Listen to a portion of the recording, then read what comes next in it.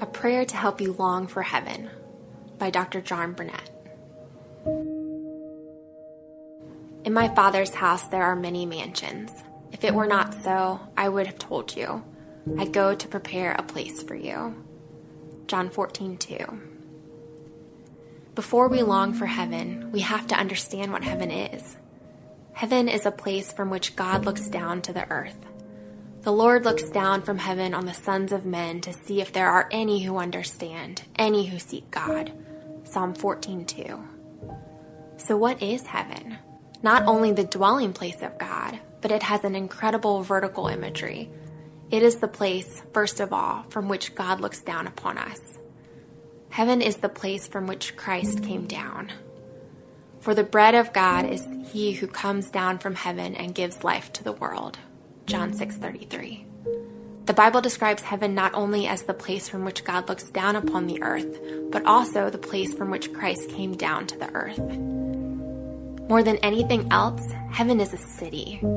In Revelation 20 through 22, we see that this city is replete with walls, gates, and streets. This testifies to us as believers being united in one place in the worship of God.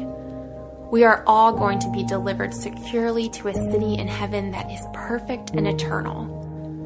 But though a city, it is unlike any city we know here on earth, for this city also possesses the features of an earthly paradise.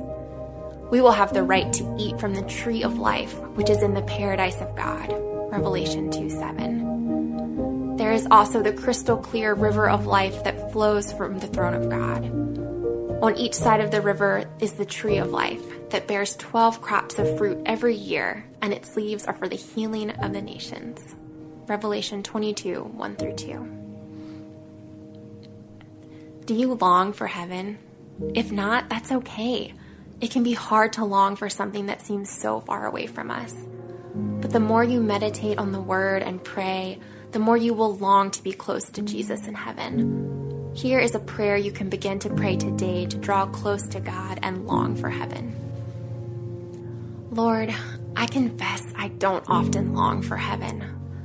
I am a creature of this world and crave worldly things, not heavenly ones. I ask you would grow a desire in me for heaven. Help me not be satisfied with the things of this world, but long for closeness with you and the perfection of eternity in your presence. Lord, thank you for the hope of heaven and the joy we will have when we get there. In Jesus' name, amen.